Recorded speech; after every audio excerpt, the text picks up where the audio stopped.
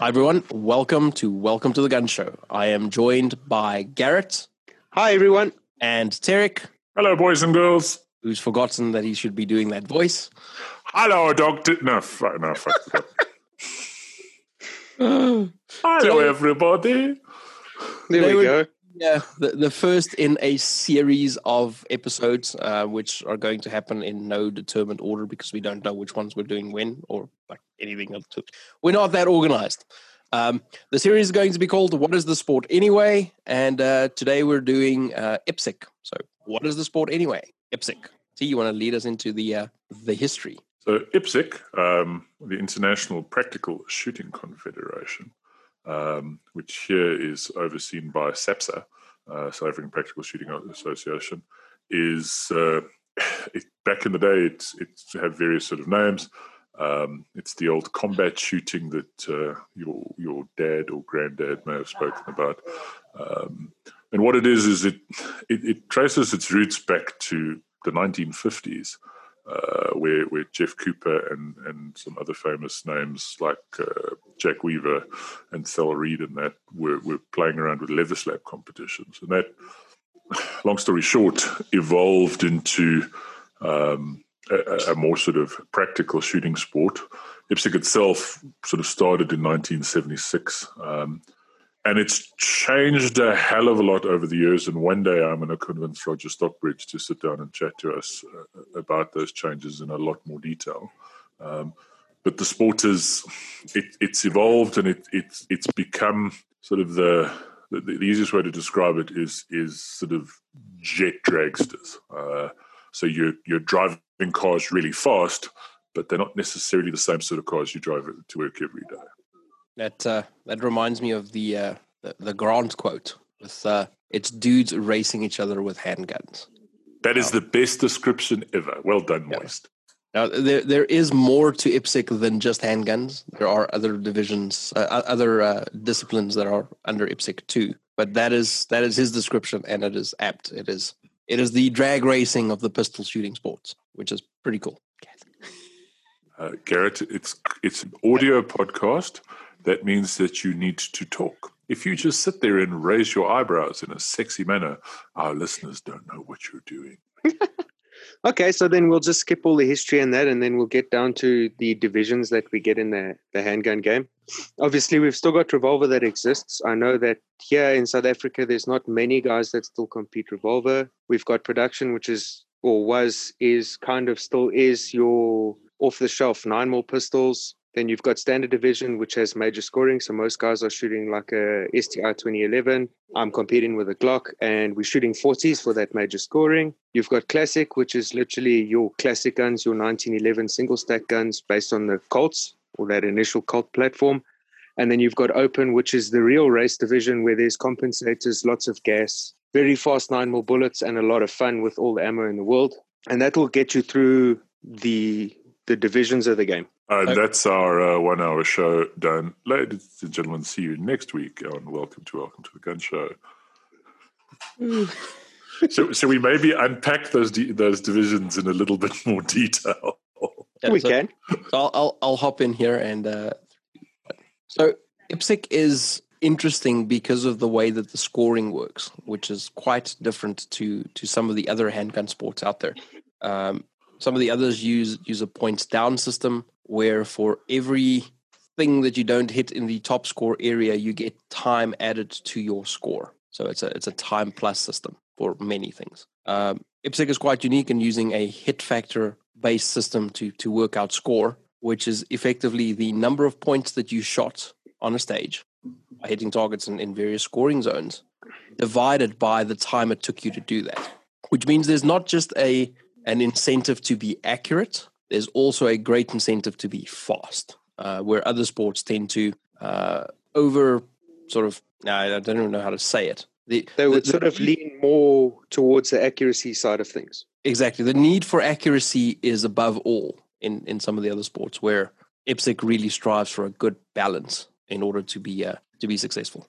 The easiest way to understand hit factor scoring, the sort of simplest way to consider it is hit factor scoring is how many points you shoot per second. So when you take that score divided by time, it gives you points per second. So on an IPSC target, that sort of turtle-shaped one that we shoot at, the middle zone, the A zone, is always worth 5 points. The next zone out, the C zone, and there used to be a B zone a very, very long time ago when the targets had heads, but that's changed a long time ago. The C zone, if you're scoring major, and we'll discuss how that works just now, if you're scoring major, that's worth 4 points, and if you're scoring minor, that's worth 3 points. And then the outer sort of rim of the target, the D zone, the delta, is worth 2 points in major and 1 point in minor. So if you shoot an A and a C, and it took you 10 seconds, you've got 8 points on the target, or 2 seconds. Let's give a slightly better sort of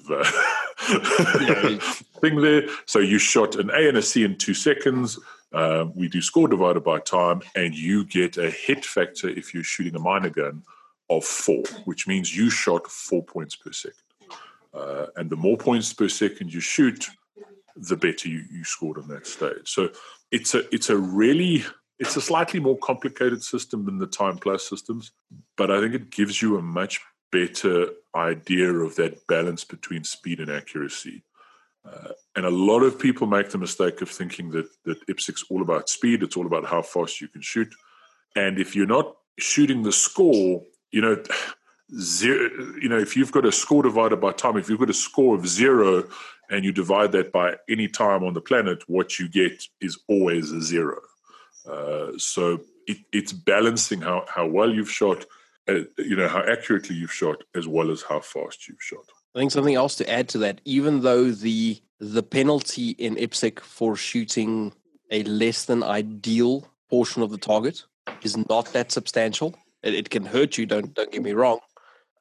You don't need to always be shooting the top points in order to do well, as long as you go really fast. However, that needs to be balanced because misses are very costly, which means you can't just Ricky Bobby it and say, I'm just going to fling rounds in that general direction in the interest of being fast, because you don't just lose the points that you could have earned by hitting the target. There's an additional penalty for failing to hit the target, which is that wrecks your score.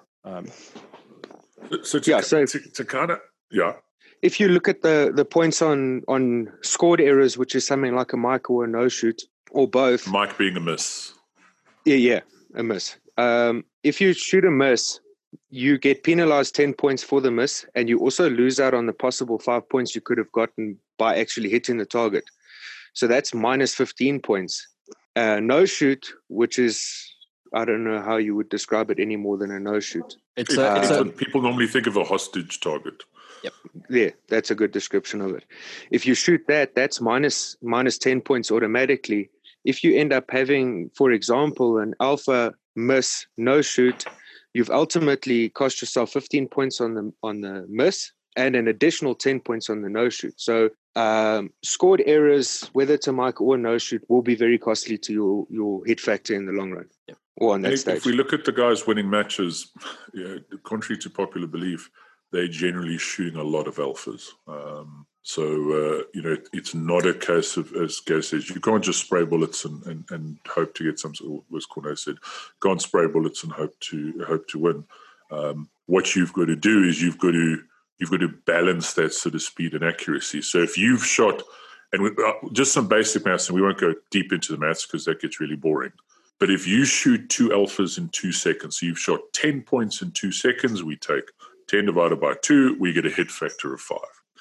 If you're shooting major, so it's 4 points, and you shoot 2 Charlies, which is 8 points, and you do that in a second, well, now we go 8 divided by 1, and we've got 8 divided by 1, and we've got a hit factor of 8. So you were faster, you were slightly less accurate, but you were faster. So your hit factor is better because you shot more points per second. If you shot an alpha and a mic, well, that means on the potential 10 points on that target, we've shot 5, we've got minus 10, and we've missed 15. So we've basically we can't get a negative, fortunately. So you're going to score 0 on that target. And that's obviously across the stage, but that's a really, really simplified sort of way of looking at it. It's not as complicated as people make it out, understanding the basics of hit factor scoring, but it does give you a really good idea of your sort of, as I say, your points per second, and then when that's compared, what happens is on every stage, whoever in your division had the best hit factor gets 100% of the points available on that stage. So every bullet you fire is potentially worth 5 points. If it's a 32-round stage, there's potentially 160 points on that stage. It may take you 75 rounds to get all of them, but there's a potential of, because we only score the best 2 on paper, there's a potential of 160 points. If you get the best hit factor on that stage, you're going to get 160 points. If you shot that stage with a 4 hit factor, and I shoot that stage with a 2 hit factor, I've got 50% of your hit factor. I'm going to get 50% of those points. So you got 160 points. I'm going to get 80 points. And then all those stages are added up, and that's how we get the overall winner per division. Once again, it can sound a little bit more complicated than it is, but if you actually sit down and look at it, or you come through to a match and someone talks you through it, and you don't need to know how any of this works when you shoot the stage. When you shoot the stage, it's really simple. What you need to do is shoot alphas really fast. But when you shoot the stage, you don't need to be thinking about that. It's something nice to know as to why you finished in the results where you did. So something that Tarek said there that is important to highlight about IPSC is we typically do not have a limit on the number of rounds we're allowed to fire. Now, there is this thing in IPSC. Well, isn't there some... There used to be a thing called Virginia count. So, sorry to interrupt, but IPSC scoring is based on something called Comstock. And I, for the life of me, can't remember where that comes from, but I think it was someone's name, and that's where the hit factor thing comes from. Virginia count was a thing that we used to have back in the dark old days, and that was where there was a maximum round count. So if it was a 32-round stage, I don't think it generally happened on 32-round stages, but if it was a 32-round stage, you could only shoot 32 rounds, and there was a penalty for any excess shots fired. IPSC's gotten rid of that. USPSA, which is the American... So while South Africa has SAPSA, America has USPSA, and USPSA has a different rule book to the rest of us. Their divisions are a little bit different. Some of their rules are a little bit different. But one of the things they've still kept is Virginia count stages. We don't have them anymore. So all IPSC stages are now Comstock. Sorry. Oh, no. It's good that we clarify that, because I knew that we used to have them. I didn't realize that it was. I mean, I've never shot a Virginia count stage in the time that I've shot IPSC, but I didn't realize that the competition rules now excluded them from being possible. I just assumed that it was just people are being sensible and we're just doing Comstock because. Yeah, good stuff. IDPA still has a variation of that sort of Virginia count thing, and the problem with it is it makes you ensure that every round counts, but it also means that if anything goes wrong, you can't fix it. And it also means that if you call a shot off, so if you're an experienced shooter who's gone, shit, something went wrong with that shot, and you immediately fill it in, or make it up for our American listeners, you get punished because you weren't supposed to fix your mistake. So yeah, IPSC doesn't have it anymore. USPSA still does. Sorry. Yeah. Oh, that's good stuff. So we do not have a round limit per stage. There is a minimum number of rounds that it will require to shoot it. That is printed on the stage brief. But you can fire as many rounds as you need to finish the stage. Something else that IPSC is different to IDPA in is, and maybe IDPA has so many rule changes that I can't keep up, but I haven't shot it in a couple of years. So maybe this has changed. But IDPA used to, and might still be, that you couldn't do a mag change when you wanted to, unless you stowed the mag. So IPSC doesn't have that. You can drop mags on the floor. You can do a reload anywhere you feel like. You can decide which order you approach the stage in. So there's no specified order that you're allowed to shoot the stage in. And there's no target priority. There's no need to shoot targets from closest to furthest. There's no need to use cover when engaging targets. So you don't need to like pie around a corner and engage the targets that you see in the order that you see them until you've eventually cleared that. We just do it in whichever order we think is going to be the fastest. So if you, to give you sort of you're going to go shoot your first match or your first IPSC match, when you get to the stage, the range officer will read you the stage briefing. It'll generally be along the lines of, welcome to stage 7. My name's Tarek. I like long walks on the beach. I'll be your range officer. And then they'll go, this is a 12-round short course. So that means that there's a minimum of 12 rounds. I'm probably not giving you the official way they read it, but this is how it often happens. Comprising of 4 IPSC targets, 2 IPSC poppers, and 2 IPSC plates. You'll start standing anywhere in the demarcated area, and it'll normally be sort of red branding, making a little shape on the ground that you were to stay in. So it'll either be start anywhere in here, or you'll start with one hand touching this or a foot touching this, or they'll tell you how you need to start. And then on the start signal, you shoot them like you see them. So you've got to decide the most efficient way to shoot that stage, bearing in mind of you want to get the highest hit factors. You want to shoot the most points in the least amount of time. So you want to be as efficient as possible. You want to waste as little time as possible while shooting the best score. You'll generally, at a match, you'll normally get about 5 minutes as a squad to make up to make up a little plan for your stage, and see how you want to approach it. And then when the shooter before you is done, you'll get one last chance to walk through, obviously without a gun in your hand, just air gunning it, and then you'll shoot the stage, and you get one go at the stage. So there's no do-overs if your gun has a malfunction. There's no do-overs if you have a brain fart, or if you trip going through the doorway, Gaz, or if you fall through the barricade, Derek. And in the stage, the range officer will get you to unload your gun and show clear and holster it up, and then they'll score your stage. So they'll check where your scores are, where you've scored on the targets, check the time on the timer. The timer picks up the last shot fired. That's the time that they use. And then now, because it's the 21st century, that generally gets plugged into a tablet, and magic happens, and then we have scores. That's my understanding of IT. So there is very little telling you what you can and can't do. The sport has rules about you can't leave the area, which is one of the things where we're also different to USPSA. So be careful if you're watching videos of American shooters at American matches. You may see them doing things we're not allowed to do. You may see them leaving the shooting area and coming in on a shortcut. We can't do that. There are sort of times where your feet can touch the ground outside the shooting area, but it gets quite sort of complicated and technical. So as a general rule, you can't step out the shooting area and step in somewhere else. And whereas in USPSA, you can do that. So be aware of that sort of thing. But yeah, you've got to deal with whatever the shooting situation is. And it's not a scenario. It's not meant to replicate any sort of kilt on the streets thing. It's a shooting challenge. How fast can you shoot these targets in this sort of setup?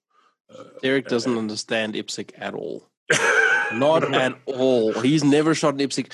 You woke up at night. You heard a funny noise. Luckily for you, you have your speed rig and your open gun on at the moment. Bad with the news dot for switched on. Back in the day, IPSC had that. I know. In the very early days, IPSC also had scenarios, and some people are still upset that they took them away.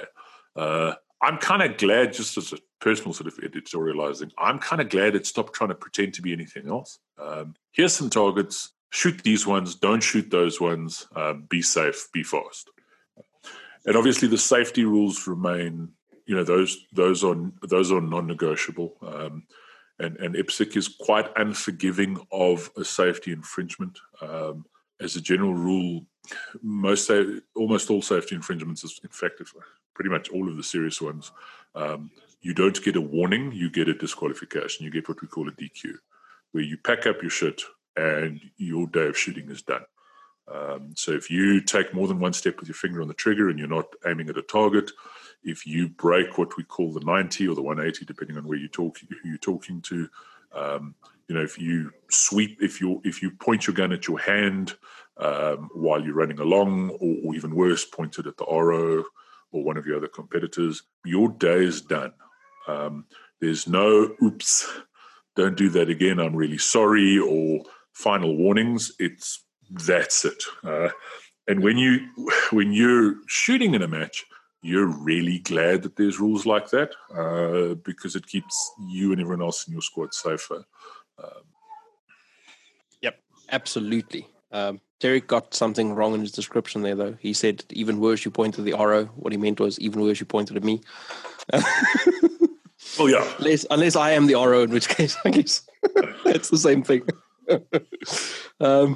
So IPSC is, as we said, it's the drag racing of the shooting world. The whole point is to go as fast as possible while being as accurate as needed.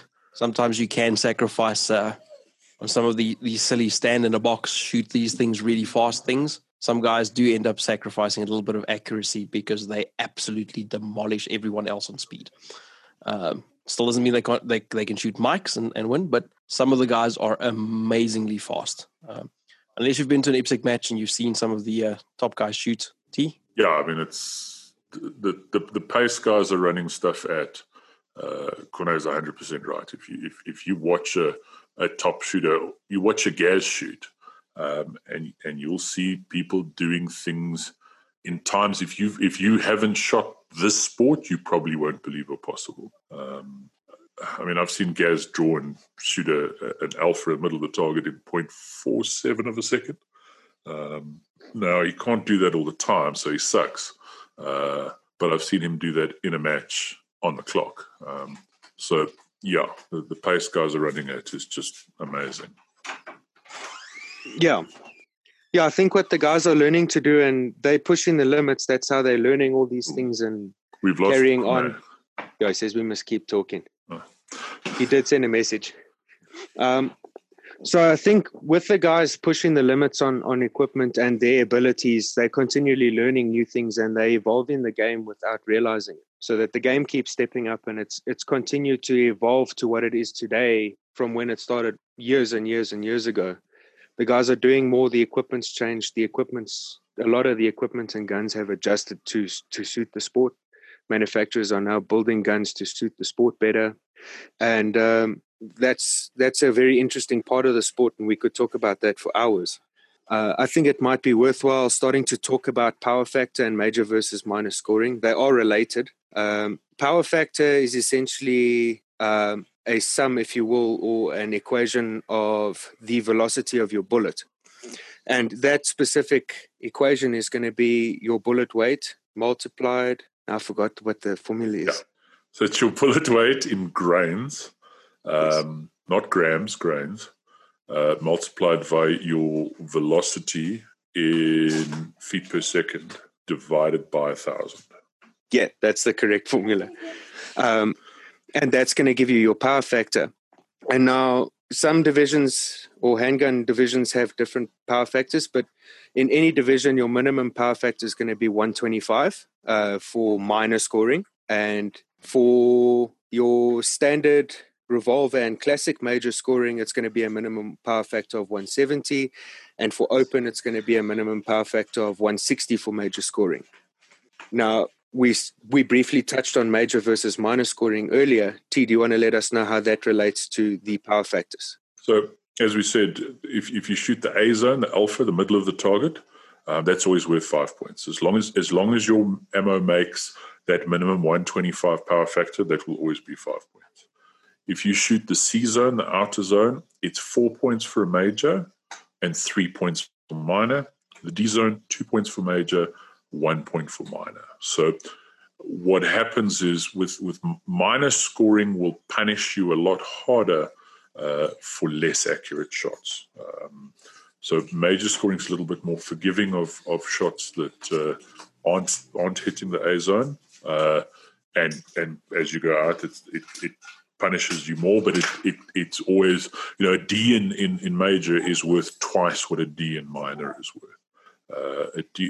As Steve Anderson always kind of points out, a minor D is little more than an unscored miss. It's a miss without the minus 10 points. So what that means is, and the idea behind that comes from sort of a bit of an archaic idea back in the day when the sport started, that those sort of calibers are more powerful and better at stopping people when it was about that. And that minor guns were easier to shoot but less powerful, so that we'd penalize you a little bit more for shots that didn't go straight in the middle. As we have it now, there are some divisions.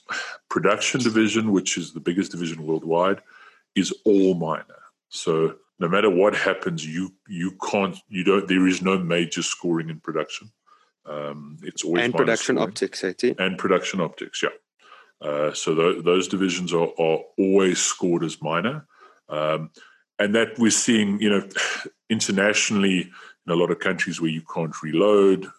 9mm a lot easier to get, and if you're traveling to matches, it's easier to buy 9mm in a lot of places. It's easier to travel with 9mm. So that's a big part of why those divisions have become so popular. But they are less forgiving when it comes to accuracy. Major in all divisions except open requires a minimum caliber of 40, so you can't shoot 9mm major in a standard gun or a classic gun.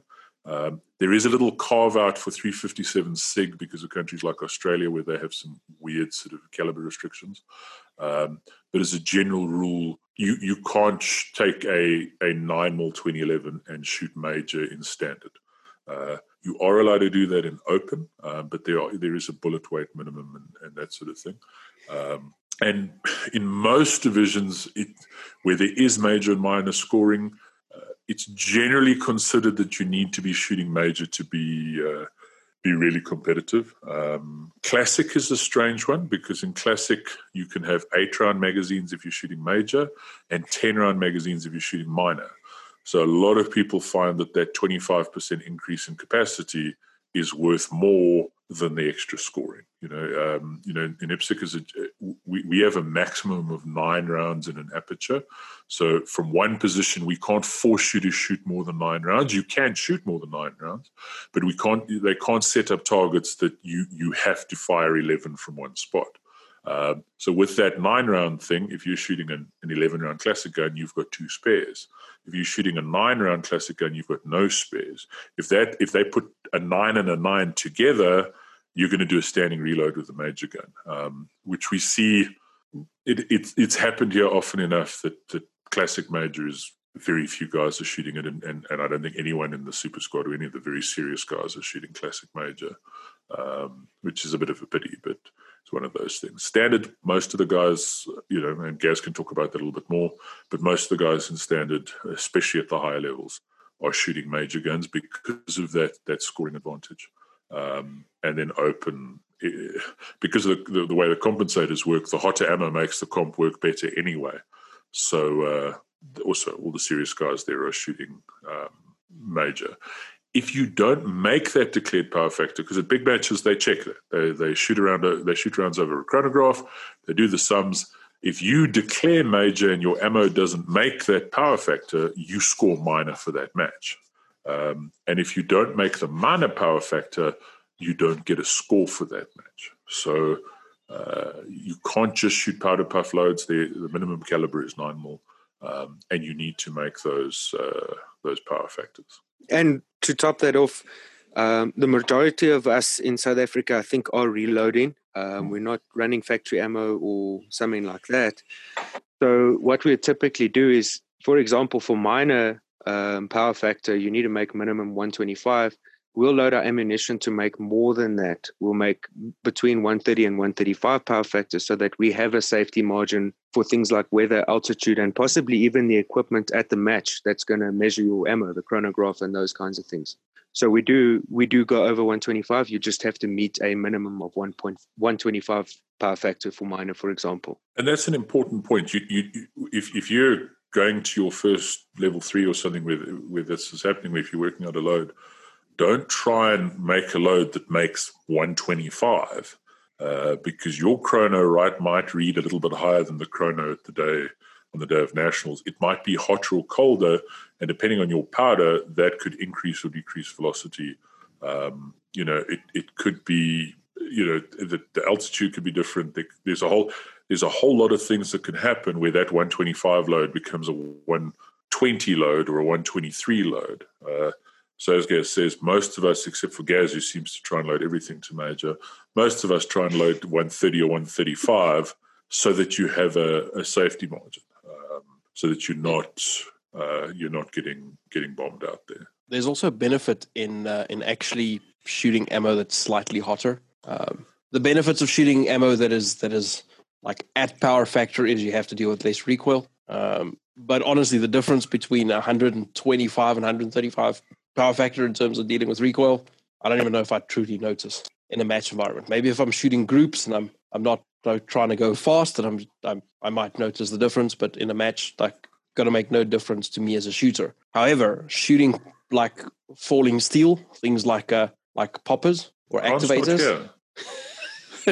Yeah, Grant can tell you all about this stuff. Shooting targets that need to fall down, specifically poppers, which can be quite heavy.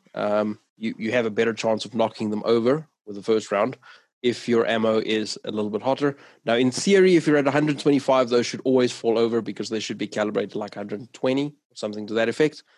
In reality, that doesn't always happen. But we also have something called activator targets, where shooting down a popper will activate or make some other target appear or start moving. Having something that knocks that thing down with a little bit more power, so it goes down a little bit faster, there is advantages to that. Now, if you're super slick like Gaz and Tarek sometimes, you can hit that thing twice in rapid succession and get it to go down really quickly for a really fast activation. But not everyone is able to do that, especially when there is a little bit more difficulty in the activator target. I mean, if you're shooting a popper target at 25 meters to get something to activate, hotter ammo is going to do you more favors than trying to double that. And something to bear in mind as well is 125 is the bottom end of 9mm. So often the guns aren't running as well. The accuracy is not always quite as good. Guys get a bit wrapped around the axle about trying to have the softest possible shooting load. And after that buzzer goes, and yes, you're going to feel the difference between a full power major load and a 130 power factor minor load. Full power 40 or 45 is going to feel different to mid-range 9mm. But yeah, the difference between bottom of the end 9mm and mid-range 9mm, if you're feeling that in a stage, you're concentrating on the wrong thing, or you need to eat more oats in the morning. Yeah. And if we come back to divisions quickly, and we sort of covered production in a fair amount of detail, we can come back to the technicalities of that. But if we talk about standard with its major and minor power factor ability, the vast majority of guys competing in standard are shooting major power factor. And there have been some guys who have shot 9mm in the standard division very successfully. It is more difficult or challenging to be competitive with the 9mm in standard division as opposed to the 40, just for that points difference. And more often than not, the guys who are shooting major power factor are shooting at the same, if not a very similar speed to what the 9mm can produce. That being said, standard division requires your gun fit in a box. I can't remember the dimensions exactly. Do you perhaps know, T, Corn? No, but it's about the size of roughly it's the size of a Cockton Lock 1911 with a bumper pad on the mag. So it's a service pistol sized gun. If you picture a Glock 34 or a Glock 35 in your head, that's a gun designed to fit in the box kind of perfectly. And with that, there's no magazine capacity limit in standard. So on the 40, in my Glock, for example, I'll have 17 rounds in the mag. I know some 2011s are getting to like 19 or 20 rounds in a mag, and they're still managing to fit the box. 9mm's much the same. The guys are also getting anything between 19 and 22 rounds, I would guess, on the gun. And that gun still fits the box. So they get a little bit more capacity than the 40s, but they still end up more often than not reloading in a similar position to where the guys running 40 with less rounds would reload their guns anyway. That's just something to keep in mind. So I'll read the box dimensions quickly, and then I'll pick up on what you said. So the box is 225 millimeters by 150 millimeters by 45 millimeters. It's not a ginormous area to fit a gun in, which means you need to be selective on what you can put on the gun. Like you're limited in magazine length by rule anyway. But not you in also standard. Not in standard 140 mil. No. As long as the gun fits the box. See that USPSA has a 140 millimeter mag limit, so they measure the magazine. IPSC, which is where we generally in an STI or in 2011 you're going to use 126 mil mag. It just has to fit the box. USPSA's version of standard, which they call limited, has no box. Basically, roughly, their limited rule is it's a gun without a comp and without an optic with a 140 millimeter or shorter magazine. For us, for standard, remember back in the day, IPSC only had one division. In the early days, guys kind of used their carry guns. It was 1911s and Browning high powers and revolvers and that sort of thing. And that kind of developed when who was it? John Shaw started shooting with a pin gun with a barrel weight. Then guys started running comps. Then Chip McCormick started running a 38 Super with a comp because you could get 1 or 2 extra rounds in a single stack mag. And then Jerry Barnard pitched up at a USPSA Nationals one year with a dot on his gun. But for the longest time, there was one division, and that division was what we now know as open.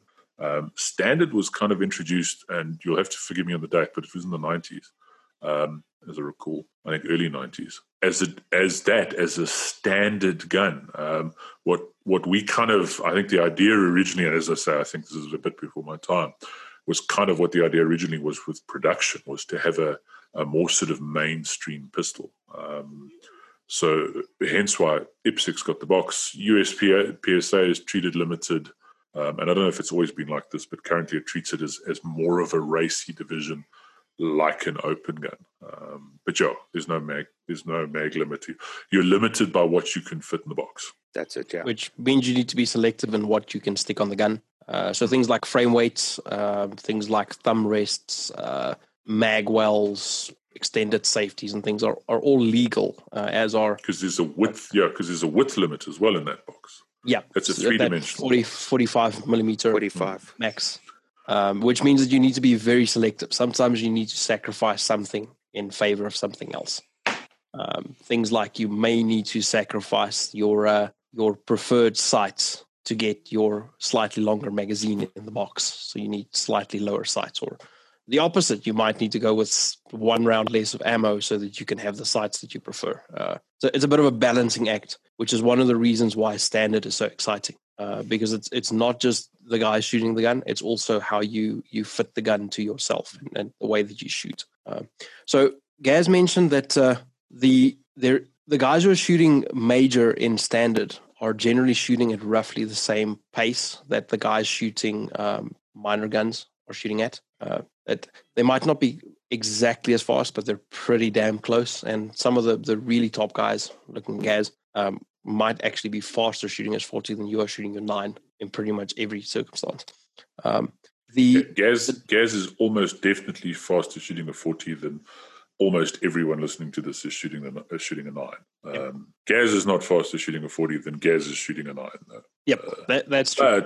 But when you're shooting a 9 in that division, you've got to be more careful about shooting alphas. And that's the balance people forget. So the gun shoots slightly faster, but it hurts you more for not hitting the A zone. So, yeah, sorry. Yeah. So what happens there is, even though you can shoot slightly faster splits, so the amount of time you take between trigger presses, ultimately, you can do that slightly faster with a minor gun in general. But the problem is that people who are shooting minor guns generally slow themselves down a little bit because they have to guarantee better score. So they end up shooting the same pace or slightly slower than the guys shooting standard major. The other thing to consider there is the difference between 18 or 19 or 20 rounds of major ammo and 21, 22, 23 rounds of minor ammo makes no real difference in standard. And that's just because of that 9 rounds per aperture rule. You're so far beyond the maximum that they can force you to do that it doesn't really matter. It's a lot more of a balancing act in classic where you need to make space to reload. With standard, if you're like loading beyond 15 rounds, you don't have to make space to reload. There is space to reload. Like, you might need to plan it a little bit, but you don't need to do any slick move to try and do it in like 3/4 of a step. You'll have space. That shouldn't hold. Yeah, and so essentially, to close off standard division, it's a division where you're not limited to the modifications that you can do on the gun, provided it still fits the box, except for the fact that you can't have any electronic sighting systems on the gun, whether it's a laser or a dot, and you can't have any barrel porting on it. You can lighten the slide and do slide milling and those kinds of things, but you may not port the barrel, and you may not have any electronic systems on the gun. Other than that, if it fits the box, you basically free to do what you want to the gun. So the equipment rule in terms of holsters and allied equipment is the same for all divisions except open. Everyone else, standard included, needs to have essentially the firearm on their dominant hip, and they need to have their magazines. Well, so the rule is that all equipment needs to be behind the front portion of your hip bones, is the official rule. But that essentially means that your gun will be on your dominant side hip, and your first magazine that you can access will be on your weak side hip, and everything will run backwards from there. Open is slightly different. They can move the guns forward of their hip bones, and they can move the magazines forward, which some of the guys seem to think give them a bit of an advantage, which I can believe looking at the difference between me drawing from strong side and drawing from appendix. I'm a bit faster from appendix, generally. Yeah, the only rule that carries across on allied equipment, I think, is that 50 millimeters away from your waist. That's for all divisions. Yeah. The only difference is open is you can have stuff in front of your hip bones. And that's another area where IPSC and USPSA differ. USPSA, as I understand it, limited and open have the same sort of holster rules. And then production, not only is it behind your hip, but you can't use a race holster like we do. It has to be a holster with a body. And I think their version of classic single stack is the same. Single stack also has to have a and carry optics as opposed to our production optics. Production is probably production is the biggest division in the world by quite a big margin. And the production rules are also iron-sighted pistols, no single-action cocked and locked style pistols, alien. So it either needs to be a striker-fired gun like a Glock or an M&P or something like that, or it needs to be a double-action first shot gun with the first shot fired with the hammer down. So that's a CZ75 or derivative, a Beretta 92, something like that. Caliber minimum 9mm, and everyone scores minor, so there's no advantage whatsoever to shooting a caliber that's not 9mm. Maximum capacity limit of 15 in IPSC production. USPSA production is 10. IPSC production is 15, which is nice. It kind of gives it a slightly closer to standard dynamic. And the gun doesn't have to fit a box or anything, but there's a maximum barrel length of 5 inches. So a Glock 34, and this is one of those things where you need to be careful if you're outside of the US and you want to get in the sport and you go, oh, what gun? And I've seen it happen here where guys are going to a gun shop and said, oh, I want to buy a gun for production. And the guy in the gun shop seen someone in the States shooting a Glock 34 in production and sold him one, and the barrel's too long and it's not legal for production here. So maximum barrel length, first shot double action, trigger pull double action 5 pounds, single action 3 pounds, which is a new change, which is a really good one. And there's not a hell of a lot you can change on the gun. You can, they've loosened it up a little bit now, but the guns are not hugely modified. Most popular guns there are things like Shadow 2s and Tanfo Stock 2s, that sort of thing. Big heavy guns with light triggers. But, guys have done great work. World Shoots have been one with polymer guns, that sort of thing. A lot of guys start out in production because for a lot of us, especially getting into the sport, the gun you own already is probably legal for production. If you've got a Glock 19 or a CZP07 or a Beretta 92 APX or whatever, chances are, unless you've modified it, you can probably shoot production with it. So very popular division, very competitive division. And then we have production optics, which is pretty much the same rule set, except you're in the 21st century and you have a dot on your slide. And then we have production optics light, which is what production optics should have been, which is a dot on your slide and a gun that weighs under a kilogram. Aside from that, the rules are almost identical to production, with minor changes related to how you can fit the optic. Just to clarify, the capacity limit Eric mentioned is it's a 15-round capacity limit in the magazine. So if you've got a loaded start, you can have 15 in the magazine plus 1 in the chamber. So you can have 16 on the gun and a start signal. Forgot what I was going to say. I'll jump in there while you remember. Just something to be careful of is you can't look at the requirements for a production gun, things like 5-inch barrel, and go, my gun has a 5-inch barrel, I can shoot that in production. Production has an approved list.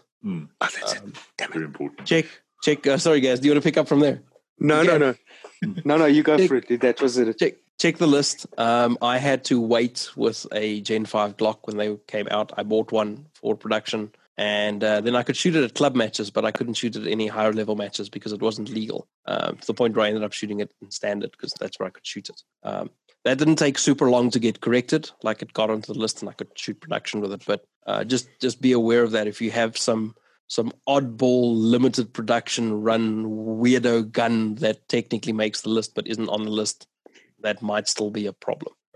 Or even if you're just unsure whether it makes that production list or not, just go have a look. There's some interesting things on there, some stuff I didn't know existed that are on the production list. Yeah, there's some weird stuff in there. It's a good read. There's some interesting stuff that's excluded. Like a couple of European wholesalers have had limited runs of shadows done, and you'll have this one's legal and this one isn't. As I say, those rules have loosened up for a long time. You weren't allowed any aftermarket parts in your gun except basically sights, grips, and magazines. And to stop a whole lot of people who were cheating, some accidentally, some on purpose, from actually cheating, they've loosened up on those rules a little bit. They've allowed, you still can't do a trigger job, but you can change some parts on that in the gun, which I think was a good thing. You can now refinish the gun, which, especially in a country like ours where replacing guns is a challenge, makes a lot of sense. And you know what? They're sport guns. People like to kind of put their little individual touch on them. So production, I don't see it. I know as I understand it, in the US, production is becoming less and less popular. But I think for the rest of the world, and I think partially because of the 15-round thing, and I think also just partially because of legislation, in most of the world, production is our biggest division. And as I say, by a big margin. If you especially look at the European matches, production is really big. Production optics is growing at a hell of a rate because there's 2020 people. Standard, unfortunately, it's a great division. I think a lot of people just the cost in that of shooting 40, and you really are kind of looking at 40 to be competitive. It's a lot more expensive than shooting 9mm, and for a lot of people that becomes a factor. And I think typically in standard, it's not only an ammo expense. Typically, the guns are more expensive in standard as well. Yeah. For the vast majority of what the brand or the make that people are shooting is more expensive than sort of a production setup. Yeah, if you think, and that's a really good point. And there's a lot of guns that can be competitive, but the quintessential production gun to most people is a Shadow 2, and I think a Shadow 2 now is about $25,000. The quintessential standard gun to most people is something like an STI Edge, which is probably $40,000-$50,000 now. If you can find one, 50. Yeah, with 1,000 Rand magazines as opposed to 400 Rand magazines or 600 Rand magazines or whatever Shadow Mags cost now. So the cost of ownership, the cost of running standard, and it's a great division, but it is a little bit more expensive. I think that's a big part of why production is popular. Classic is Sorry, T-Bag. Something else on standard specifically versus production, because guys have a little bit more freedom in what they can do to guns in standard. Standard guns tend to be a little bit more finicky. You can take a perfectly good gun and make it an absolute mess in standard relatively easily by trying to make it the most raciest gun that you've ever found. That's less of a problem in production because the rules are so much more limited. So you might own a 50 grand gun in standard, and you might spend a lot of time trying to get that thing to work. Typically not a big problem in production. So sorry, yeah, I mean, no worries. Very good point.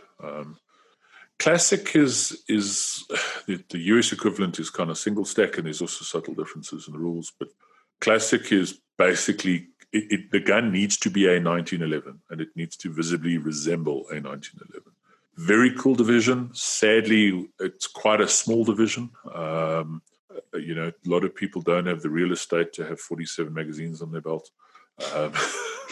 So Classic guns, as we said earlier, 10-round magazines for minor, 8 rounds for major. So you're shooting quite a different game in Classic. It's a little bit more of a technical game. It's a really, really nice division to shoot. It's probably currently my second favorite division to shoot.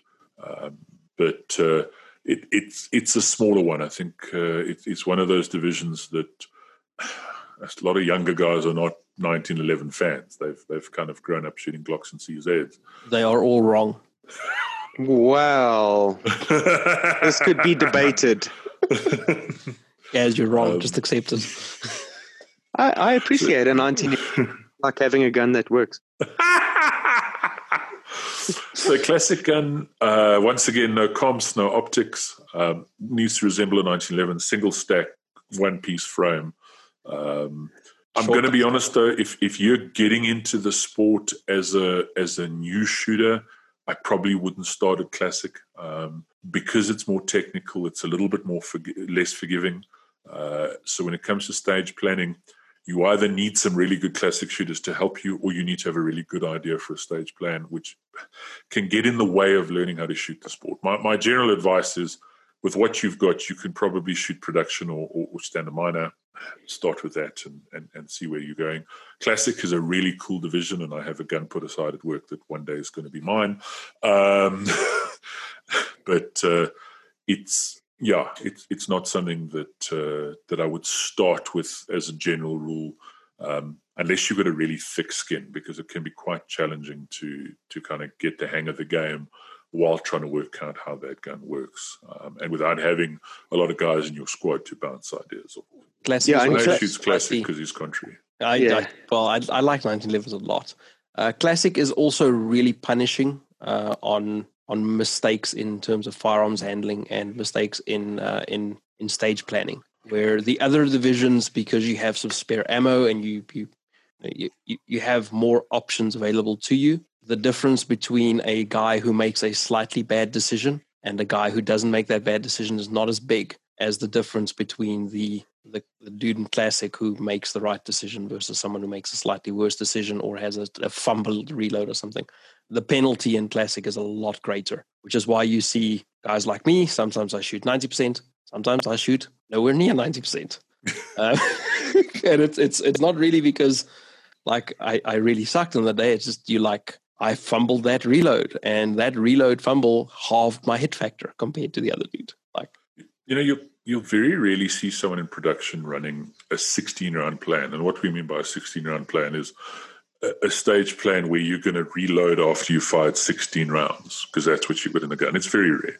It's rare to see a standard guy shooter, because standard guys like to hose bullets everywhere, where they run a stage plan built on the capacity of their gun. Except for Grant. Except for Grant. He just hoses everything. So production shooters will often plan their reloads around 13, 14 rounds, sometimes even less, but it's not often that they go that close to full capacity. In Classic, you're very often running 11-round plans in an 11-round gun, and you're very rarely running anything less than a 9-round plan in an 11-round gun. So you've got your safety margin for fill-ins on steel or fill-ins on paper or anything like that is really, really, it's thin. Very cool division, but as I say, it can be quite a punch in the face for a new shooter.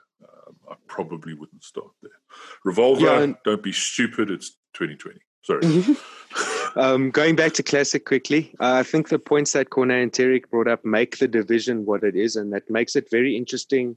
And it can be an incredibly fun challenge to work with that division in the sport. And the other thing is Classic, to meet the requirements of the division, uses the same size box as the standard guns. Good point. So that your 1911 needs to fit in that box. It's a little bit easier because you're a bit restricted on what you can do to the gun, although you have quite a bit of freedom to make the gun unique and work best for you. There's also a maximum width in your mag well in Classic. Yes. Yeah, that's true. Good point. Unlike USPSA, no IPSC division has a weight limit. So that's not something that we... Except PO Light. PO Light. Sorry, you're right. PO Light. So that's fairly new. So so it's never happened in South Africa. Yeah. I've shot PO Light, but not in South Africa. Because you're a legend. So as I say, Revolver, don't be stupid. Fuck off. Should I cancel that 625 order? No, they're cool, but not for IPSC. I didn't order 625. Yeah, I mean those are kind of dumb. Revolvers should be blue steel and walnut, but yeah, no one here shoots Revolver, and no one cares about Revolver shooters. Sorry, buy a PCC. Open division is. Sorry, T. I'm going to head back to Classic for a moment. Something to bear in mind with Classic is even though it looks like you have less gun than production people because you have smaller gun generally, you have thinner gun, you have less ammo. Working Classic guns are expensive. Which means that that's probably still not where you should start if you start the sport, despite the technical challenges and being competitive there.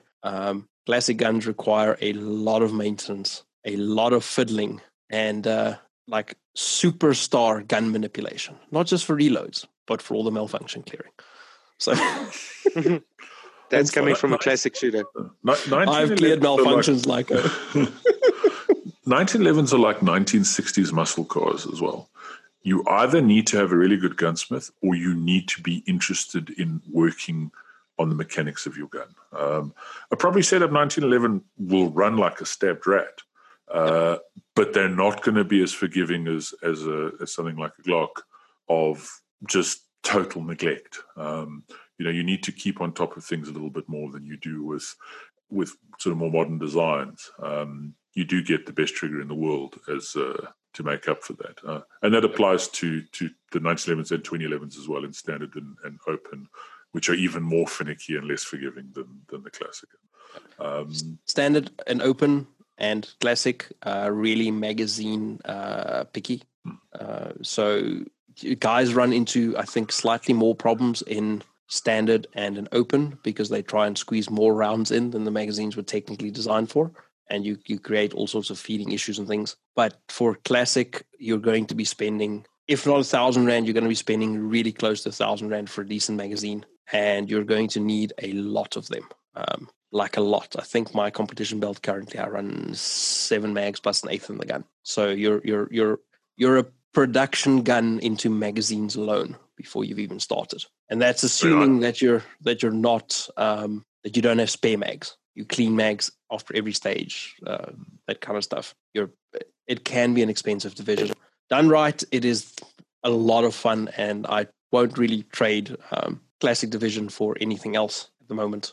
I love it, but bear in mind that it looks like a little gun. It should be cheap. It's not. Bear that in mind if you do choose to approach it. A 7 grand 1911 with 300 Rand mags is probably not going to work for a whole match, if at all. And then we have open, which is often the division people think of when they think of IPSC. For a lot of people, if they talk about IPSC, they picture an open gun, a race gun, whereas my wife likes to call them a Lego gun. And the basic rule with an open gun is that it has to be a pistol or handgun, and it has to have a magazine shorter than 170 millimeters, and a minimum caliber of 9mm. Over and above that, you can pretty much do what you want. You can't make it full auto, not on purpose, but comps, dots, extended mags, giant mag wells, thumb rests, trick triggers, little woodpecker holes everywhere. Open it is just that it's open. There's very, very few restrictions on what you can do to the gun. It's a cool division to watch. Watching good open shooters is awesome because it is the fastest and most aggressive division in the game. Because you've got lots of bullets, you've got a gun that shoots really, really flat. You've got major scoring. Watching a top open shooter is a really cool thing to watch, to see. A lot of guys make the mistake of thinking open's easy because you've got an easy gun to shoot. Well, guess what? Everyone else in your division has an easy gun to shoot too. So you've still got to shoot really, really well, and it's particularly unforgiving. And open guns, as a rule, run on money. Every morning what you do is you turn your open gun upside down and you just pour money in the mag well. And if you pour enough in, it'll work. And if you don't, it won't. And sometimes if you do, it won't either because it's an open gun. So super cool division, but also probably not the best way to start in the game. Just because of the challenges of making those things work. Yeah, and the challenges of proper stage planning for open is different to all the other things. Yeah. The other things you have to consider things like reloads and that kind of stuff. You typically want to try and do shorter range shots if you can. Open's a little bit of a different beast. You effectively need to do like a handful of reloads in a match, if that. Because most guys are getting one handful. Because most guys on Saturday, one on Sunday. Yes. Yeah. So most guys are getting. So we have a 32 round maximum limit for minimum round count. That's a really like mouthful. But the biggest maximum minimum that you can minimize while maximizing. The biggest stages that you can be forced to shoot will require 32 rounds, and most of the open guys are getting like, if not 232, they're probably getting to 30 or 31 rounds. Most of them are running 28, 29 on the max. Yeah. They reload on a 32 round stage. Fairly close. Yeah, that's what I'm saying. So they get really close to 32, but that's the stage where they're going to have to reload. Beyond the shadow of doubt is the 32 round stage. Like a 28 round stage, lots of open guys are just going to blaze through that. Which means you need to be super slick in terms of movement and efficiency in movement and transitioning and things to be competitive. It's no longer firearm manipulation that's holding you back. It's your ability to go balls to the wall and not let things hold you back. That makes you competitive and open. A case of operating at the limit of human function. Yep. Exactly. And if we touched quickly, in open you can run 9mm Parabellum as major scoring. The guys have started getting better and better with that. The guns are getting more and more reliable on it.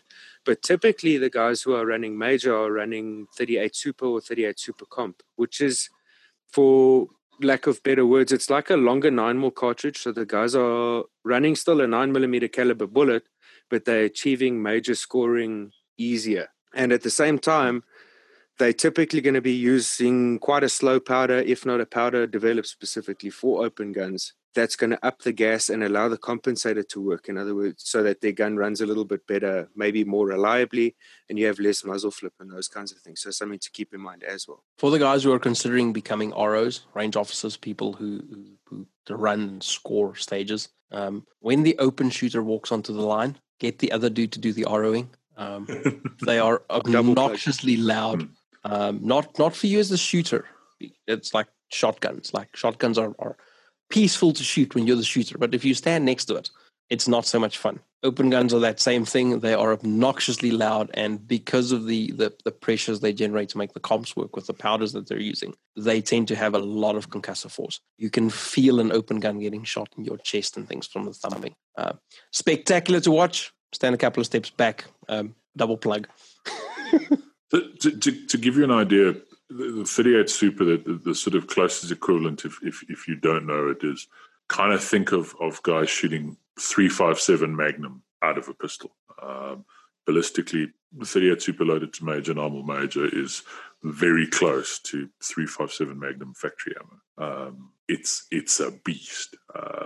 But with those comps, those guns can be shot really, really fast. And there's some amazing shooters in open.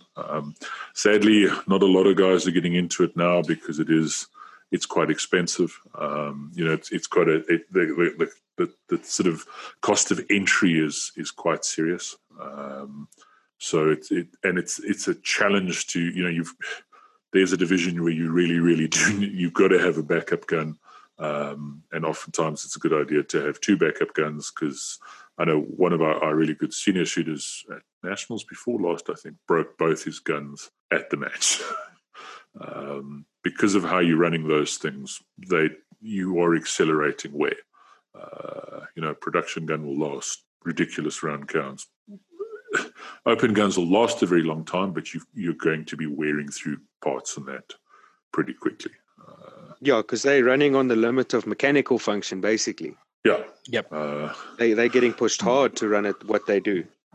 And yeah, selecting an open gun is of crucial importance.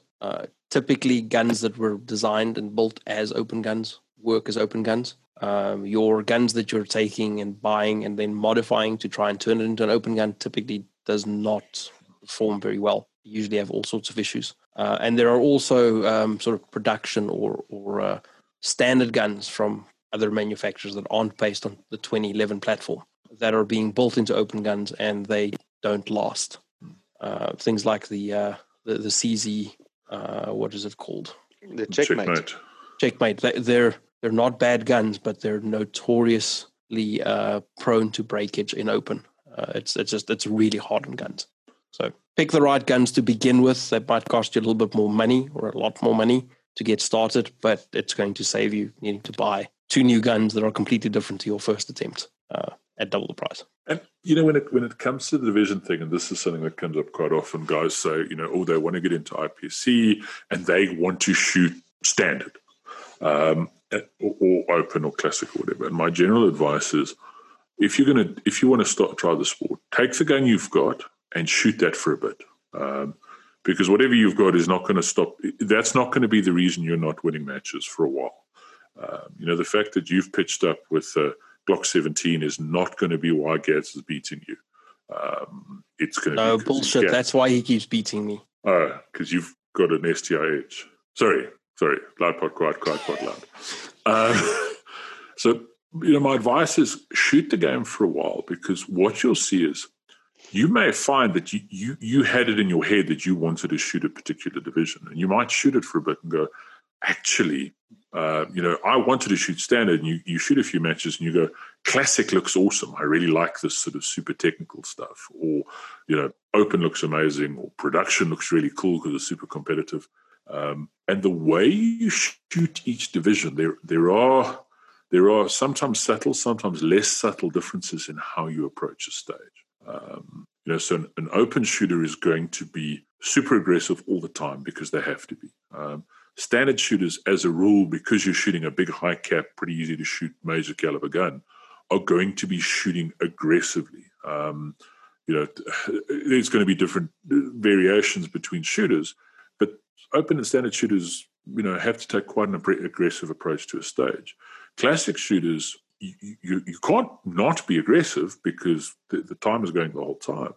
But classic shooters, there's a lot less room for error. There's a lot less room for mistakes. You have to be a lot more technical, a lot more precise. Production, because you've got less capacity, because you've got, than a standard gun, because you don't have major scoring, it's also a little bit more technical than a little bit, and oftentimes stages, because production's so big, quite often stages have a bit of a made-for-production feel for them, which means it's less forgiving. They run an 8-round aperture here, 8-round aperture here, and all of a sudden that's 16 rounds. And do I now reload like a classic gun, or do I chance shooting 16 rounds and hope that I don't miss the steel or anything? So it's a really good idea to shoot the sport before you go out and buy the gear, and get a feeling for what gear is going to work for you.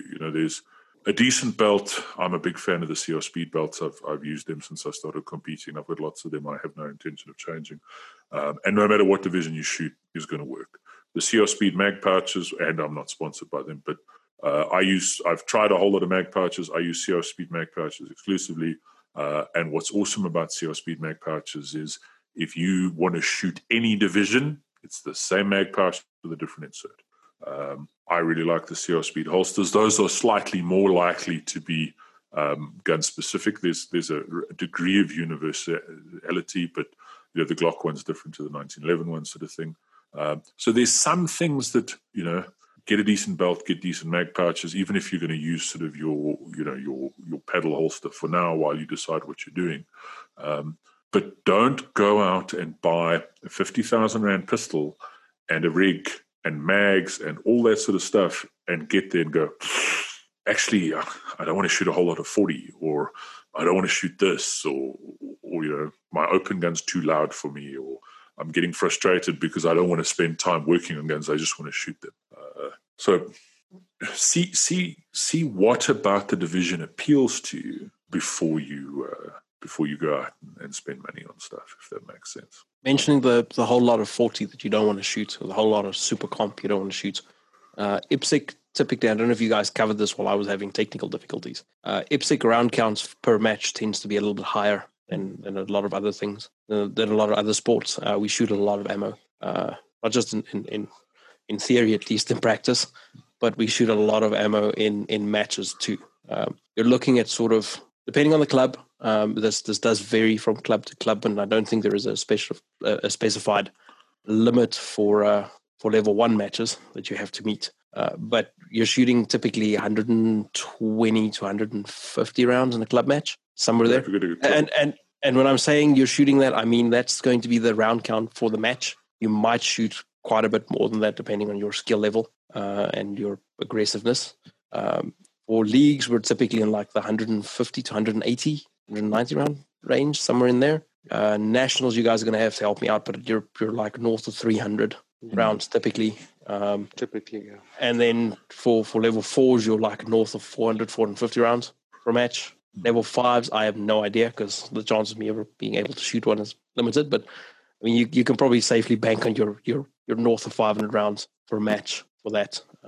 That you're actually, as a minimum that you're going to be required to shoot, you're probably shooting more than that. I think Europeans was 600 rounds, if I remember correctly. So there we go. That's I could be imagining things. I know we shot a lot.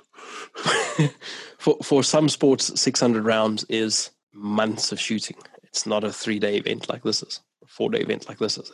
It's months of shooting. So it's really important to take caliber in combination with budget into account when you approach the sport. Not because we don't want you to play in the division that you really want to play in. We want everyone to play in the division that they feel most comfortable in and that they enjoy the most.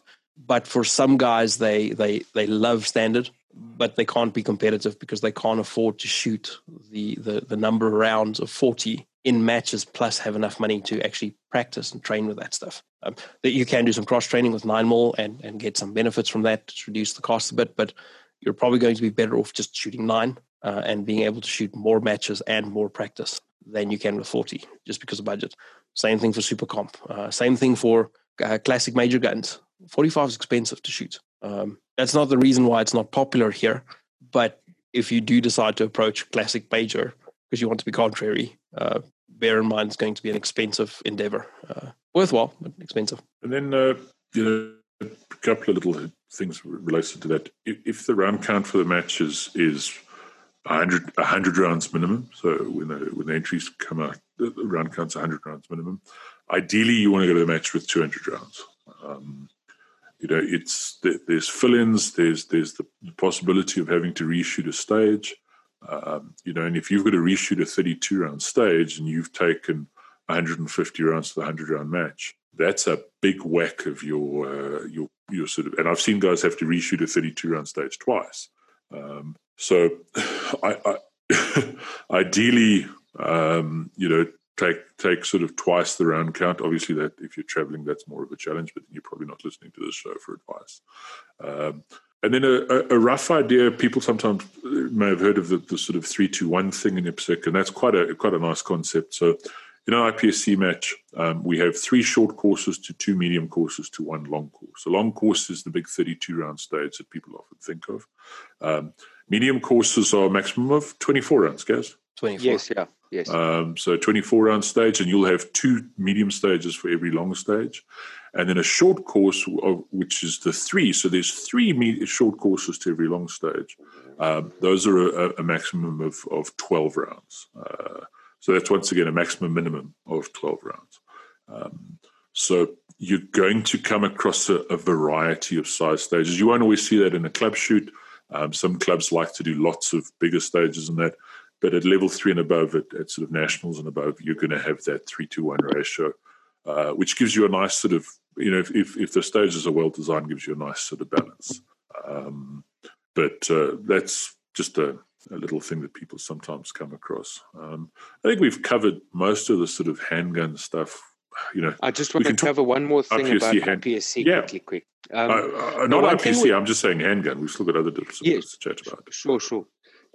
We haven't really covered exactly what the sport is. So it's typically an action-based shooting sport. We don't have any specific courses of fire, so you'll never see the same stage. You can mix targets and paper. You'll be required to run. You'll be required to kneel prone, shoot on the move.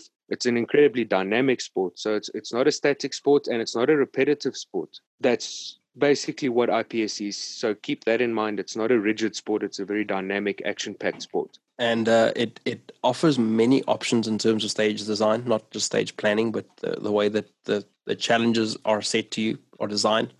We have minimum distances at which you can shoot steel, but we don't really have hard defined maximum distances, which means typically stages are well within reason, but in theory you could get some dude who designs a stage that has an incredibly long range shot on a small little plate just to mess with everyone at the match. And that has happened. And you have guys who run dry. Not just they run their gun dry, they run their belt dry. They run out of ammo and are unable to complete the stage because of a technical challenge that's been posed that they can't meet at that stage. That's one of the reasons that makes IPSC really fun to shoot, is you don't always know what the challenge is that's going to be set for you. And because it ranges so much from super fast, super aggressive up close, all the way to really far away, really high accuracy standard, if you're going to be super competitive, you need to be a well-rounded shooter.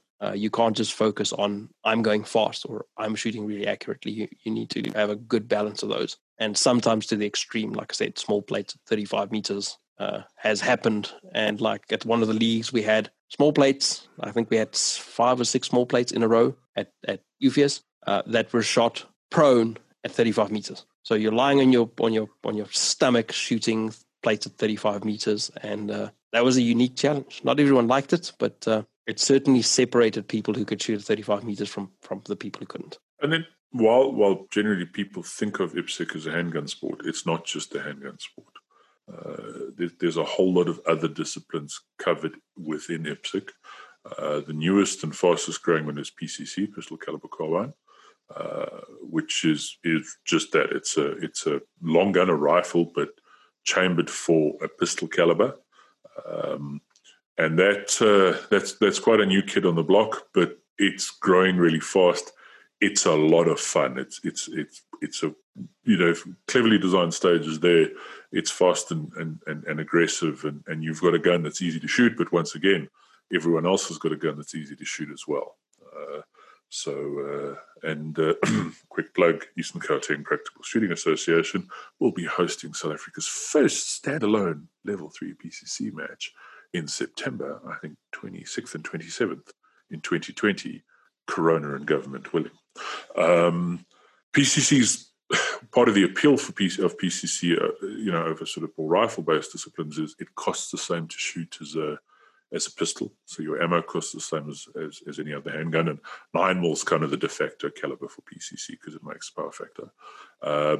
And the guns are, you can spend a lot of money on a PCC gun, you can spend a little bit of money on a PCC gun, but it's probably, it really is cheaper to get into than a decent open gun, unless you go the whole hog. You can get a reasonable PCC gun for a reasonable amount of money. And those are, you've got a 32-round magazine capacity limit. Aside from that, you're quite wide open as to what you can do to the guns. So that's a lot of fun. Then we have the sort of, I don't know if you guys want to say anything about PCC. So for the guys who are PCC curious, at the moment at least, I don't know if this is going to change in the future, but I have a sneaking suspicion it will. At the moment, shooting your guns in like a Roni or a conversion kit is legal. So if you're curious and you can't justify buying a PCC outright, or you're curious but not sold on the concept yet, but you have a Roni, those are something like a Roni. Those are currently legal, which is highly appealing for some guys because he can shoot his 17 in production one weekend and he can shoot his 17 in a Roni next weekend in PCC, which is, it's really appealing. You can use the same belt that you use. You can use the same magazines. I mean, you wouldn't want to between production and PCC, but you can. I suspect that it's going to be massive in the future. It's probably going to outweigh IPSC rifle. Oh, yeah. Maybe not IPSC open rifle, because that's a different discipline for guys who like shooting at a little bit more distance and things, and we'll get into that in a moment. But like standard rifle and things, it's cheaper, it's faster, it's probably more fun. PCC is going to be big. Big thing with PCC as well is your range requirements are a lot simpler. So once again, a difference between USPSA and IPSC. In USPSA, PCC is a division. So you shoot open single stack, limited production, PCC all in the same match. For us, PCC is a separate discipline. What has happened here, and I think a lot of places, is they've allowed guys to shoot PCC at pistol matches while it gathers ground. But the idea is eventually that it's supposed to be a standalone division. But because of the nature of the gun, you don't need the same range requirements as a rifle. From a safety point of view, the fallout and all of that, the backstops and that don't need to be quite the same. They need to be pistol backstops and pistol fallout area. The steel, you can use pistol steel. You can have it at pistol steel distances. So it's a lot easier to find. If you've got pistol rated bays, you can run good PCC matches.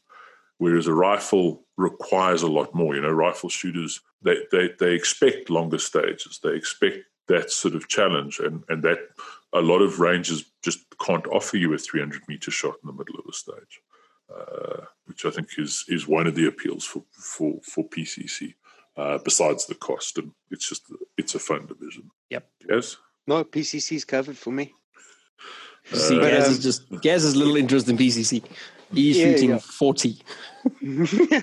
Yeah. But if we move over onto the IPSC rifle side of things, that's now a very different discipline. That one, we are seeing slightly lower hit factors with that sport. It is much more accuracy based. Lower.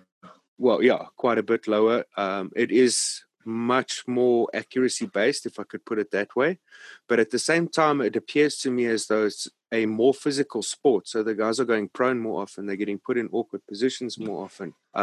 So that's got a different balance on its own. And it can definitely be an interesting game to play. The guys are also shooting their rifles out to fairly far. I think at some of the world shoots, if not here locally at nationals, the guys are shooting out to 400 meters, if not further. I think 300 meters generally here. Yeah, locally. I've heard some further shots than that being required at higher level matches. Not here, but in Europe, guys are shooting really long range. Well, we're not like talking PRS long range or Bisley long range, but I mean relative for running around with an AR in 223, trying to be fast.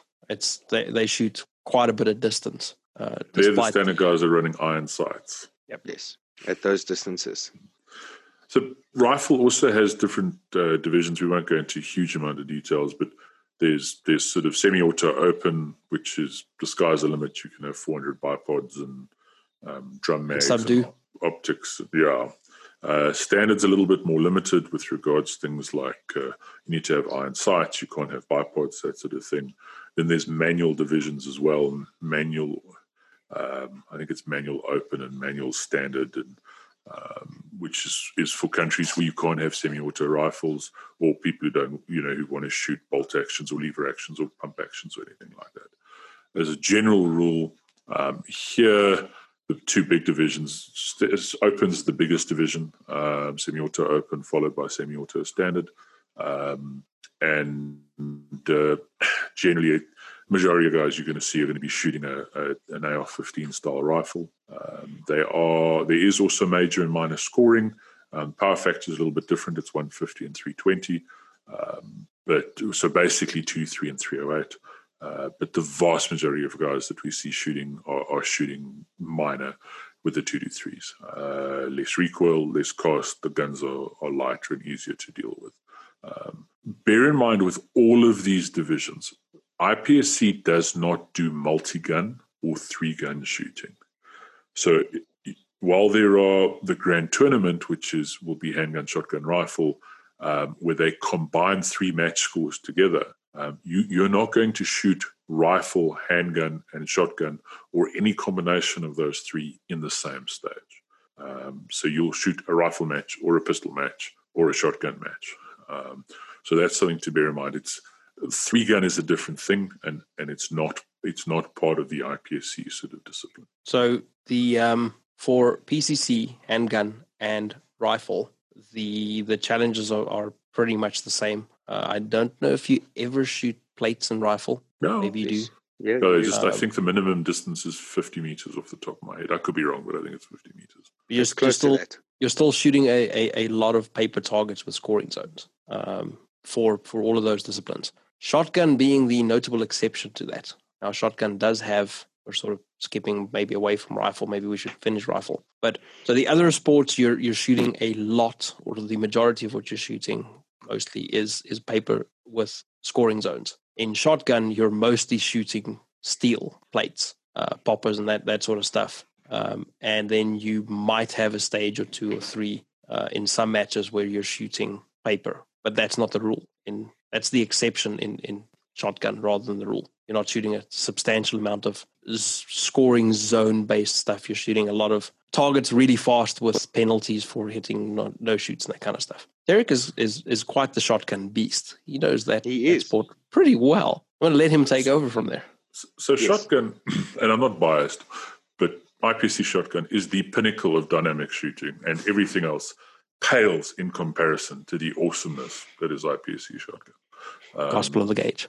Exactly. So hashtag IPSC shotgun, once again, different divisions. There's open guns for people who are wrong and want to shoot magazine-fed shotguns. There's a division for pump actions.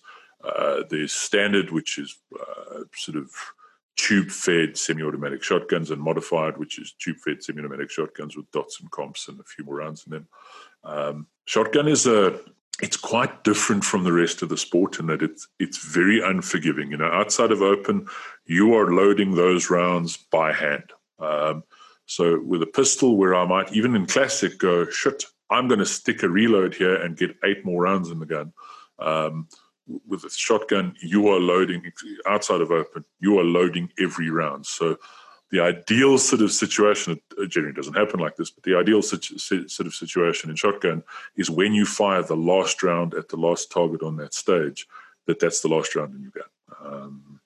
As I say, it doesn't always happen like that, but that's kind of the best balance of how you've loaded the gun. As Corné says, lots of steel. And in shotgun, what we have is buckshot stages, birdshot stages, and slug stages. So as a general rule, especially in a club shoot, most of what you shoot is going to be birdshot, and pretty much all of that is going to be either on steel or occasionally on clays, either stationary or swinging or throwing clays. That's the majority of the sport, and there's an interesting sort of facet there, understanding your pattern when they put a no-shoot target almost touching a shoot target, and you've got to get that target down as quickly as you can without shooting the no-shoot. Because everyone knows with a shotgun you can't miss. Yes. And remember that includes no-shoots. Until they shoot a shotgun match and realize how much you can miss with the They miss a lot, but they hit all those things that they shouldn't be hitting. Buckshot stages are generally scored on paper, either sort of the normal IPC targets or there's a little A4 target. I really like buckshot. A lot of guys don't like it. And that'll generally be limited to 9 pellet buckshot. So sort of what Americans call 00, and what we here call SG, the Italians call 11-0 or /0. So it'll be 9 pellets or less in the shell. And they score your best 2 on every target. And the interesting thing with the best two is it's not your best two shots; it's your best two holes. Yeah, so best two pellets. We typically fire, where in all the other disciplines you're firing 2 rounds per target. In shotgun, you're typically firing 1 round per target, as long as you don't stuff it up. And then slug stages are just that. You're shooting slugs. That'll sometimes be on paper, sometimes be on steel at distance. That is, as a general rule, on paper, slugs is 1 on paper. Sometimes they do 2 on paper, which sometimes bakes people's noodles. Obviously, shotguns score major because they're shotguns. Power factor there is 480 because they're shotguns. So shotgun is, it's one of those things that are, and this is just a little personal editorializing from me. A lot of people seem to think shotgun's all about loading, and I've had people say, shotgun's just about loading, it's not about shooting, and it's just about who can load the best. And that's completely untrue. You need to be able to, if you're shooting outside of open, you need to be able to quad load, you need to be able to load your gun relatively efficiently, which is a basic gun handling skill like we do with all our other guns in all the other divisions. What shotgun is really unforgiving on is accuracy because of the penalty you have for missing. A fill-in shot with a shotgun when you're loading those rounds one at a time, and in a division like standard where you start with 9 rounds in the gun and a short course can't be a 9-round stage, if you've got to pop a reload there, that's going to take time. No matter how fast you are, loading shotgun is slower than loading a pistol.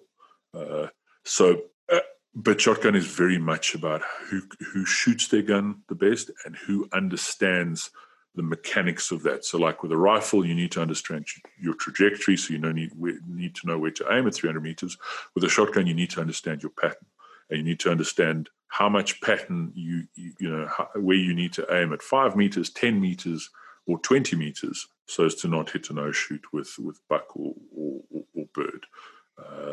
So yeah, I'm only slightly biased about shotgun, but it is the best thing in the world ever. Shotgun has some of the same complexities that Classic has for handguns, in that the punishment you take for messing up manipulations on your gun or for messing up shooting a target is substantially more. Like Derek said, you probably don't have extra ammo in the gun that you're planning on using for that makeup shot that you can do with lots of other sports, lots of other divisions in IPSC.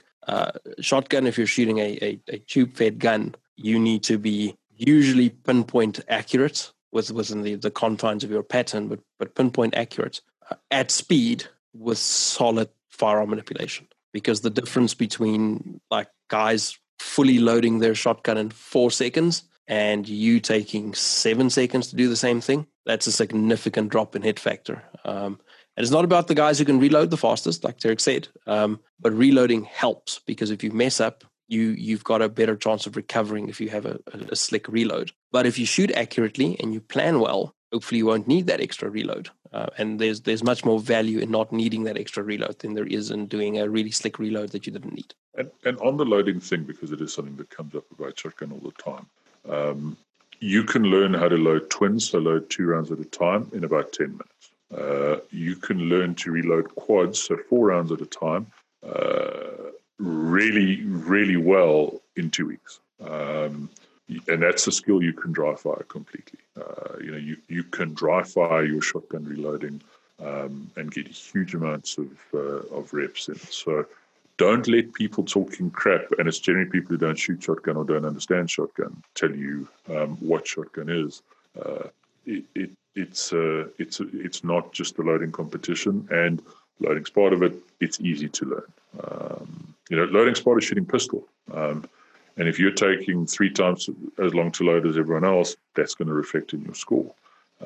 Shotgun's no different. Your technique of loading is slightly more complicated. It also tends to.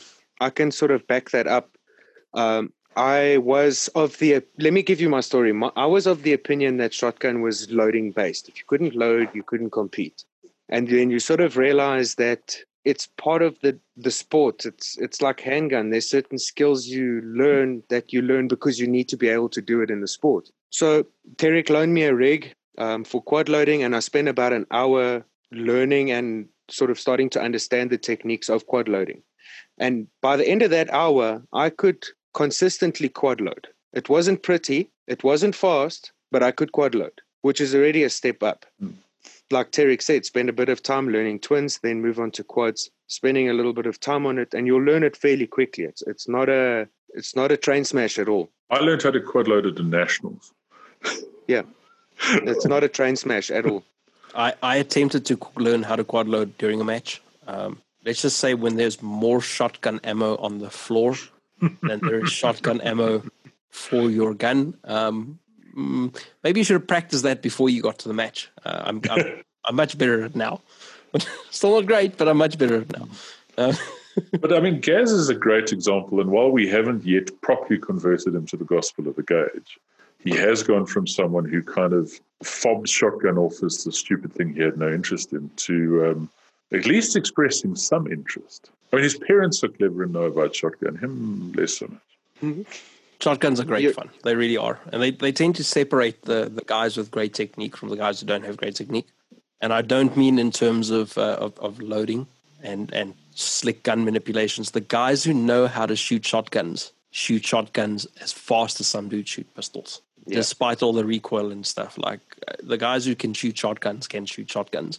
The guys who think they can shoot shotguns get beaten to pieces by their guns because they're doing silly things when they're trying to shoot stuff. And it shows. You can see when someone's having their first shotgun match.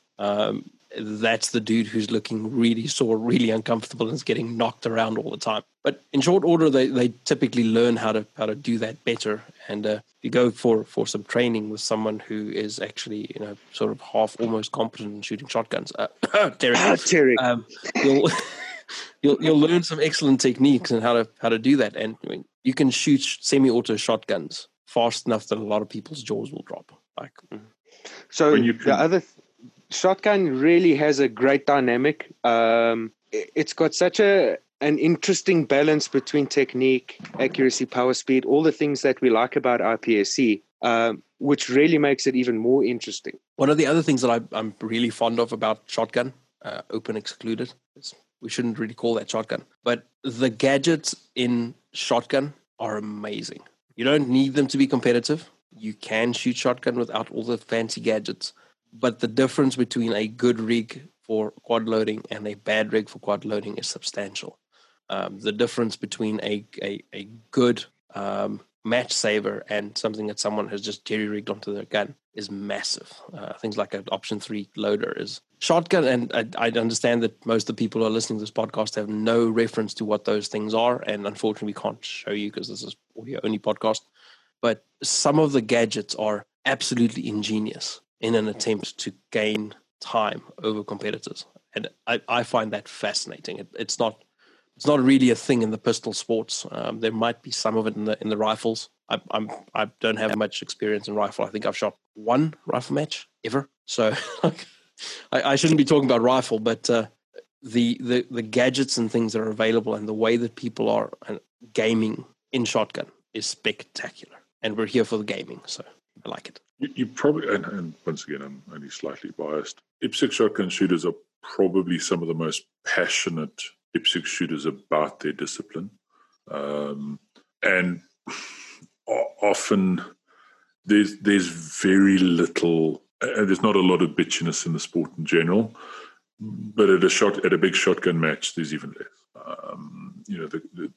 It's a really nice bunch of guys, and there's a really nice sort of spirit of sportsmanship and that sort of thing.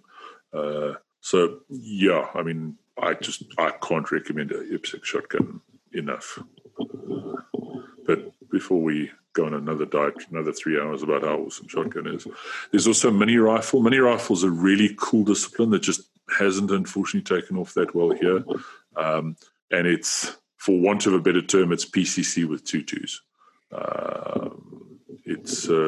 It predates PCC. It's a really cool division. Gaz, what are you doing? I just bumped the knock, Mike. Yeah, exactly. But unfortunately, it hasn't really gained the ground that PCC has as quickly, which is a pity. And then there's Action Air, and we will say nothing more of that. I think that's... We're not going to discuss action here. I think one of the main reasons why mini rifle hasn't really taken off is partly because no one's really holding matches specifically for that, because there isn't enough people shooting it to really justify that.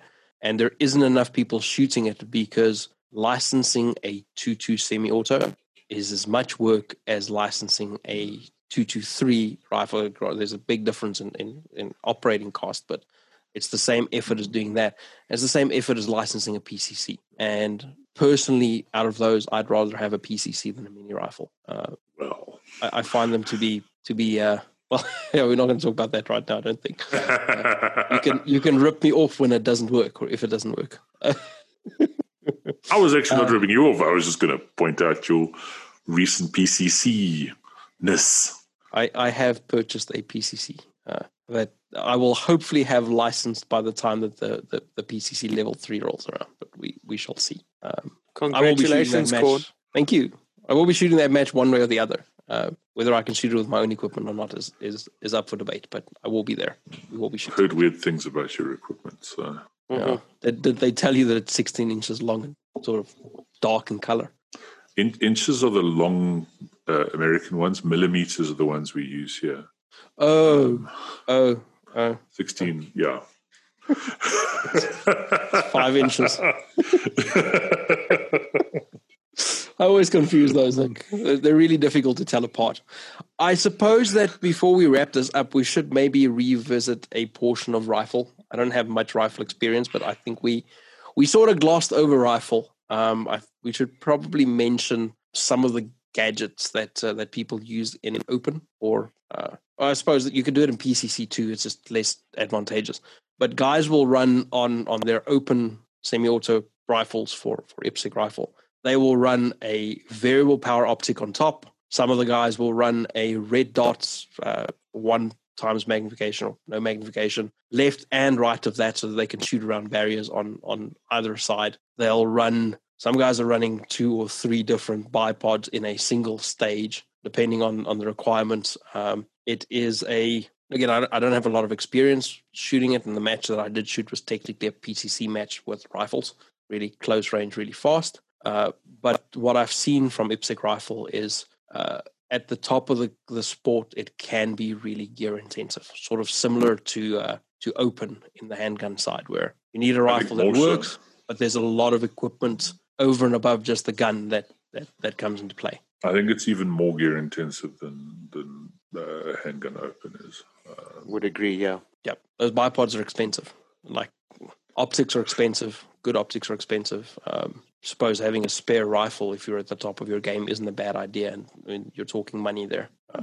Good trigger. I mean, I saw yesterday someone was advertising Timney triggers at $9,500.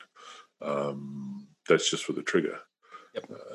So I think for most shooters, especially here, they're going to get into IPSC through handgun. Almost everyone I know, that's how they've gotten into it, because there's more matches. You can outside of the Rona, you can generally find an IPSC pistol match almost every weekend of the year. Rifle and shotgun matches are a lot harder to find. Part of the appeal of PCC is because places have allowed it in pistol matches. There's a lot more PCC happening than the others. Unfortunately, there's less rifle and shotgun. And because of our legislation here, getting restricted firearms, so semi-auto long guns, PCCs, semi-auto rifles, semi-auto shotguns, you've got to be involved in a sport as it is.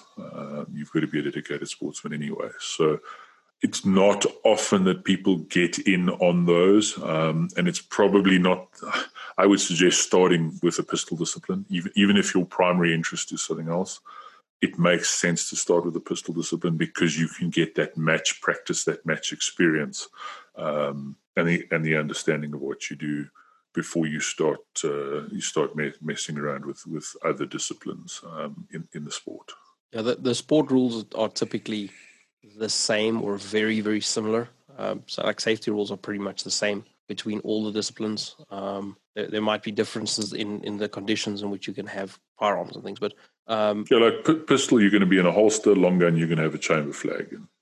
And, but the safety rules are basically 1-for-1, basically. So if you learn the safety rules, I don't mean really the carrying of equipment outside of the shooting, but if you learn the shooting safety rules that are applicable for pistol, you're in good state for PCC, mini rifle, shotgun.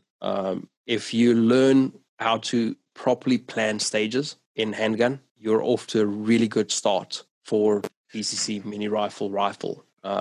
Maybe to a slightly lesser degree for shotgun, but that knowledge is going to help accelerate you learn the shotgun specifics. And efficient movement. Like movement we had that on the podcast on our last episode. Movement is a ginormous thing in IPSC, and being efficient and fast and aggressive is important. That's a lot easier to learn with a handgun because they're a lot easier to maneuver around barricades and things. With shotguns, they're typically quite long, especially if you have an extended mag tube and things on them. Figuring out how to get those things around closed barriers and things can take some work, which you can learn easily. But if you've learned how to be super aggressive to begin with a handgun that's easier to move around, you're going to be a lot faster running the shotgun around those same corners and things than someone who's trying to learn with a long gun, as opposed to something that's easier to manipulate. It's also cheaper to shoot, regardless of which handgun discipline you shoot. It's going to be cheaper to shoot than shotgun or rifle in volume or practice. Yeah. Cool. Anything else, Gaz? No, I'm happy with what we've covered.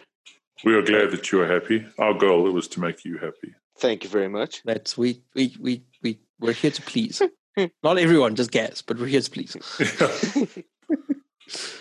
So if you have questions, if any of this didn't make sense, one of the things you need to do is to go to matches, because it'll make more sense, but I know that's a challenge at the moment. Send us questions. Once again, remember the Thursday Q&A show. We need questions to make that work. So on our Facebook group or the Facebook page, send us questions there. There's an email address that Cornell put in the show notes if you want to send questions there. Send us the questions. Let us know what doesn't make sense. Let us know what you want to discuss.